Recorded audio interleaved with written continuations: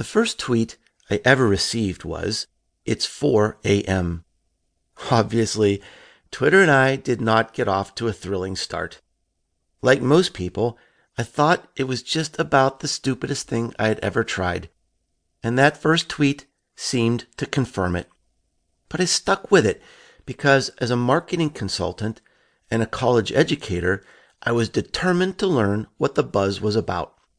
I thought the whole thing was a little silly and maybe even spooky when unknown followers just started showing up. And then in 2009, just when Twitter was starting to pick up speed, I had my aha moment.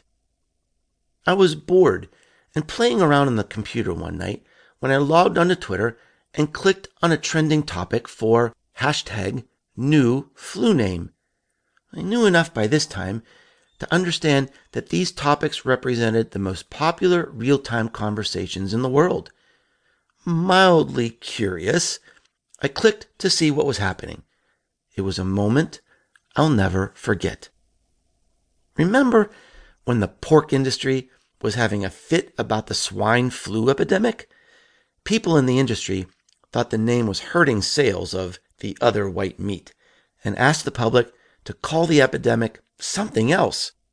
So thousands of people from around the world tweeted their contributions.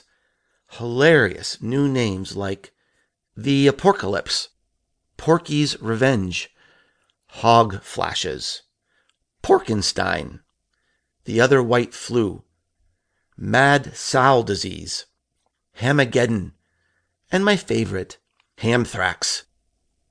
Yes, it broke the monotony of my evening, and I laughed until I cried.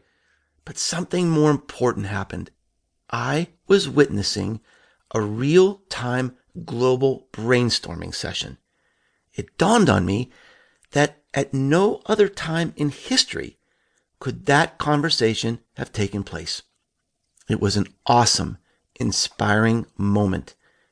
I began to think about all the implications for business, for networking, for problem solving, for learning, and for me. People were sharing, connecting, teaching, and entertaining each other in the moment from every corner of the world. I had caught a glimpse of something profound and wonderful.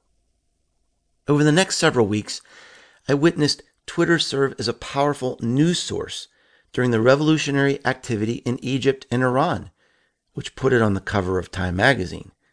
I made my first meaningful business connections.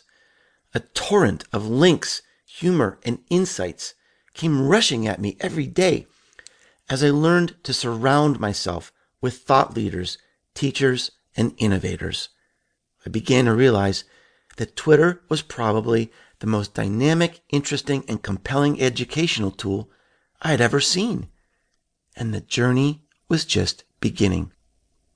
Through Twitter, I've connected to hundreds of inspiring people from around the world, but none perhaps as loyal and dedicated as a young man from Pakistan using Twitter and the social web to learn about social media from his home in Karachi. When I learned that he could not obtain a copy of my book, I sent him one. He's now using my book to teach others in his country to use social media effectively. A Twitter friend knew I was teaching college courses in social media and recommended me to one of his clients, resulting in a consulting engagement with the UK government. After struggling with a problem with my blog RSS feed for a week, I asked for help over Twitter, and within minutes found a resource who solved the problem in an hour. One of my students, a music teacher, promoted her videos and connected to new friends associated with a well-known folk music festival in Texas. Through these relationships, she was invited to perform at the annual event.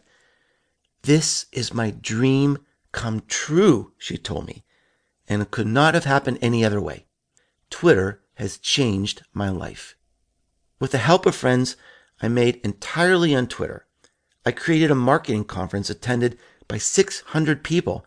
Our advertising budget was zero.